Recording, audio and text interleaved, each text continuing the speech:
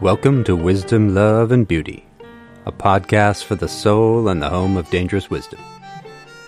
This is your friendly neighborhood soul doctor, Dr. Nikos, back after a little hiatus. And we're back with something a little bit different for now. We're going to be coming back with more deep contemplations into the nature of reality, the mystery, the magic, and we're going to be doing some interviews soon. But in the meantime, and maybe as a regular feature, an ongoing practice, I thought it might be helpful to try an experiment with the I Ching. Now, in my work, I talk a lot about liberating ourselves into larger ecologies of mind. That is even a scientific way of defining wisdom. And one of the practices we can use to do that, and something I do for my own clients, and they find it often tremendously helpful, is to work with I Ching, which is a kind of field guide to synchronicity science. It's a handbook for synchronicity science, a way to tap into wisdom and expand our ecology of mind when we don't have necessarily the opportunity to sit down with maybe 10 or 20 people and really practice philosophical dialogue. It usually helps to have a good number of people. One-on-one dialogue is very helpful, and I use that with my clients, but larger ecology of mind is even better. And the same with relying on nature. It's very helpful and one of the most important things we can do. But thankfully, we have other resources. There are arts of awareness and practices that we can use. And I'll offer maybe some explanation of I Ching, maybe a podcast episode, a contemplation, a little bit about I Ching itself to give some details about what it is and how we work with it. But if you've never heard of it, it is essentially a book. It's a text. It's a way of working with an expanded ecology of mind just by having a text. And we have to do a little bit more than flip the book open, but the book itself is a record and a guide. And so just go with it for now. If it's a little unfamiliar to you, just think to yourself, okay, well, I'm going to listen to a contemplation that maybe will offer me some insights. And what this will do, ordinarily, you see, someone would come to me and they would have a question, and then we would contemplate that question and allow I Ching to illustrate it. And the whole process takes a good amount of time. It actually unfolds over a period of a couple of weeks. And even the basic reading itself takes more time than we're going to take here. We're going to do this pretty quickly. And then there is a kind of written document that they get to help them to understand the reading. So we're going to do this in a simpler way with two things going on. One is that there is an audience out there, and because we are archetypal beings, because we don't live our lives, but we live the life of people like us, or we could say more accurately, life isn't lived through us just individually, but it is lived through people like us. There is a patterning that unfolds, and we share a great deal of similarities with other people and a great deal of synchronicity. And we're relying on these multiple dimensions, that I Ching contains wisdom, and therefore each person can hear that wisdom, and it could resonate with them in a way that is appropriate to their life situation. So the reading that we give for the I Ching will resonate with you just because there are mysteries in life, that life is filled with synchronicities. And so you're just listening for the synchronicities. It's almost like getting a horoscope reading. The idea is that somehow or other, the group of people reading this, even though it's a couple of paragraphs, and there might be thousands or maybe tens of thousands or hundreds of thousands of people who have the one particular sign, there's something archetypal that is evoked there. And when the Pisces person reads their little horoscope reading, they might find some synchronicities. If it's well written and the person sprinkles in something from the wisdom traditions, then that wisdom will be applicable to them just because it is applicable to all of us in a way. And so there's something similar going on. And so if you can sense those different layers, that there are similarities in all of us, then there are synchronicities that are part of the very group of people who would be interested in listening to Contemplations for the Soul, a podcast for the soul, wisdom, love, and beauty. Well, that's a select group of people, isn't it? And they may share synchronicities and patternings that they're unaware of. There are people out there you've never met, you don't know their name, you don't know what they look like, but they listen to this podcast, they listen to these contemplations, and you already then share a lot in common with them, not only because you're listening to this material, but you're the kind of person who would actually consider listening to something like this. And so these different layers will allow the reading, even though it's not for each specific one of you in the audience, it'll allow it to offer insight to all of us, me too. When I do readings for people, I often find that there is a clear synchronicity between the questioner and their question and my life as well as their life. That's just part of why they asked the question of me as opposed to someone else. And they decided a Yi Jing reading was appropriate. They could have gone to an astrologer or something, and we might scoff at these various ways of knowing, but I respect other ways of knowing. And but nevertheless, a person comes to me and they ask at a particular time, and there are always synchronicities. So that's the story. That's what we're doing. And what the question will be in this new format, each week it'll be this question: what is the most important thing for my listeners to know this week, for us as a group, for us, me as your philosopher, and for you listening to this? What is the most important thing for us to think about this week or to be aware of? And so what we'll do is I'll give a basic reading, which will come out on Monday. It'll be what's coming up for the week. And then on Wednesday, I'll go into a little bit more detail. And then Friday, a little bit more detail. And so we'll have this way of being able to touch base. These will be brief. It'll be like little wisdom donuts, little wisdom dim sum, if we honor the tradition from which Yi Jing comes. But just little bites.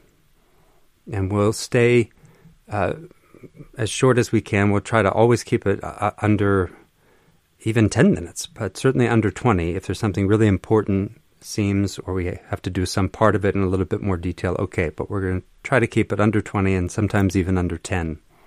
And it's just, okay, what is it that we could take with us? And you can let me know. Maybe you want it even under 5 if we can do it. I don't know. It's not easy. All right, so what is the most important thing for us to know this week? So we start off the month of August. And what Yi Jing yielded for us is hexagram 18. And hexagram literally means 6 lines. I'll probably mention little details like this as we go. And then in the future, I'll start referring to everybody to the whatever contemplation I put together that is just a basic guide to Yi Jing. But hexagram means 6 lines. Those of you who know Yi Jing know this. And a hexagram is composed of 2 trigrams. And so we use a procedure. When we ask a question, there's a procedure that gives us the 6-line figure. Then there are 64 total possibilities. And within that range of possibilities, each of these lines can be still or moving. So then there are many, many additional possibilities, because we can have each of the 6 lines moving, but we can also have combinations, the first and the last, the first and the second. So the basic situation always comes as a pair, and in this case, Yi Jing yielded hexagram 18, which really means the pair 1718. And the character for this hexagram is gu, which is, the ancient ideogram seems to, if you look at it, seems to indicate worms. It's like a bowl with worms in it. So it might be a bowl of food. There's a clear connotation of worms in the intestine as well. It's kind of gross, but the idea is we have to face these situations in our life. Sometimes we let things spoil. Sometimes we may even spoil things through our own ignorance. Now, Wilhelm, one of the famous translations, Richard Wilhelm, spent a lot of time in China and really, I think, was serious about learning the culture and had many interesting insights and experiences. And Wilhelm is a translation we'll always touch base with, at least. There's more to do than just look at his translation. But he translates this hexagram as work on what has been spoiled. Work on what has been spoiled. So even though the character is just this image of worms in a bowl, Wilhelm is emphasizing that Yi Jing wants us to face our ignorance and then remedy them. Remedy our errors and our ignorance. And similarly, Huang translates it as remedying.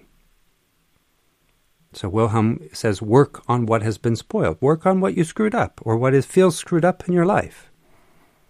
And Huang is saying remedying. And Karcher, he uses two phrases. First, corruption and pestilence. And secondly, renovating. And we could also use a word like restoring in the spirit of restorative practices. For instance, restorative justice. Now, the hexagram that comes before this one is called following. The question is, why does corruption, spoilage, and pestilence come after following? And there are at least two general archetypal reasons for that. First, we could be going along with the flow of something and suddenly find ourselves involved in corruption and decay. It happens in politics all the time. It happened in the Stanford prison experiments, in which perfectly ordinary people, college kids, they were following along in the spirit of the situation, and it turned really dark. And it happens in corporations all the time, of course. This is the way it goes. We know that Google famously dropped their "Don't be evil" motto from their code of conduct. Tech companies tapped into pathways of addiction. And we all now are very aware that we paid for Jeff Bezos to go to space. All of us who have ever ordered anything from Amazon. And we collaborated in a good deal of spoilage there, too, because we know that warehouse workers, for instance, have a hard time, and we know that ecologically there are problems. So for some people, space itself got spoiled, but so did a lot of life on Earth. A lot of things had to happen for Amazon to be what it is now. So this dynamic it happens with all of us, especially in the dominant culture, just because following along with this culture, trying to take care of our needs, just trying to get through our days and our weeks. And we suddenly realize that we've spoiled a lot of ecologies and maybe spoiled our own ideals, that in some ways we didn't live up to our dreams, our intentions.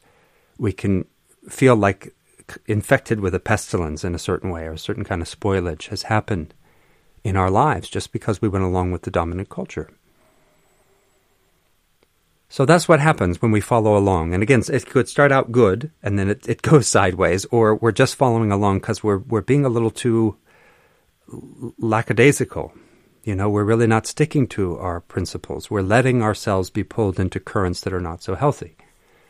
But there's also a positive sense of this hexagram 17, which is moving into hexagram 18, which is the one that is the main focus of this reading. What do we need to know this week? Well, we need to know about this remedying.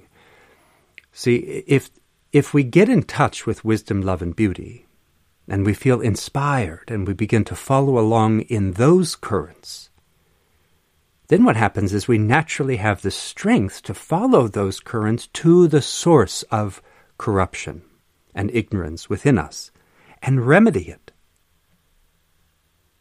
So in other words, this pair has to do with taking an honest account of our own life and our life together, acknowledging what has gotten corrupted or infected in some way, and then healing it. And because it's kind of gross, we don't always want to look.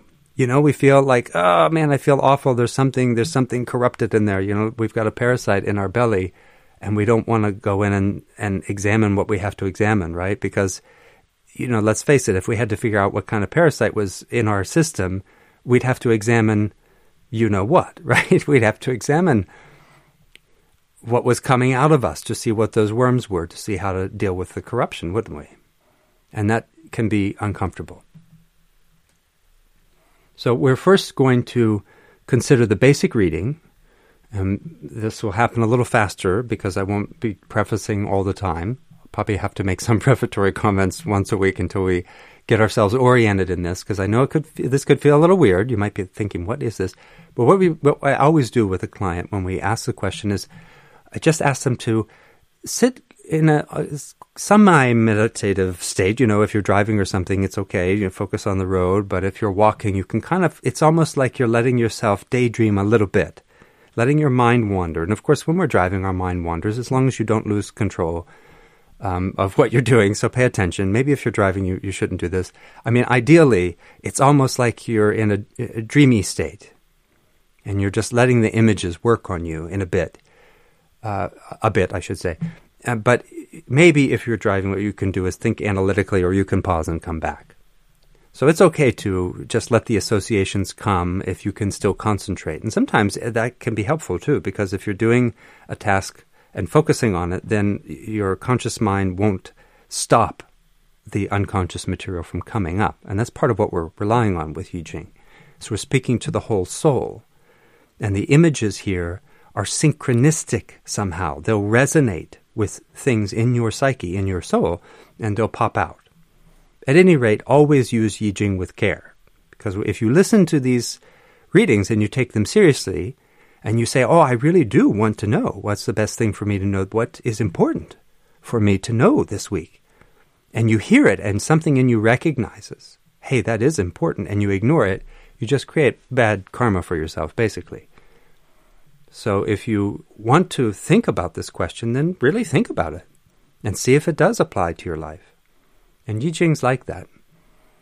So here's the basic reading. Just relax a little if you can, or keep your mind occupied and let the unconscious receive this, because we're speaking to the soul here. Now what do we have? We have a hexagram composed of 2 trigrams. The bottom trigram is wind, which means gentle and penetrating. And the upper trigram is mountain, which means stillness, keeping still. And Wilhelm, this is loosely based on his translation, some adjustments. The Chinese character Gu represents a bowl in whose contents worms are breeding. This means decay. It has come about because the gentle indifference in the lower trigram has come together with the rigid inertia of the upper, and the result is stagnation. Since this implies guilt, the conditions embody a demand for removal of the cause. Hence the meaning of the hexagram is not simply what has been spoiled, but work on what has been spoiled.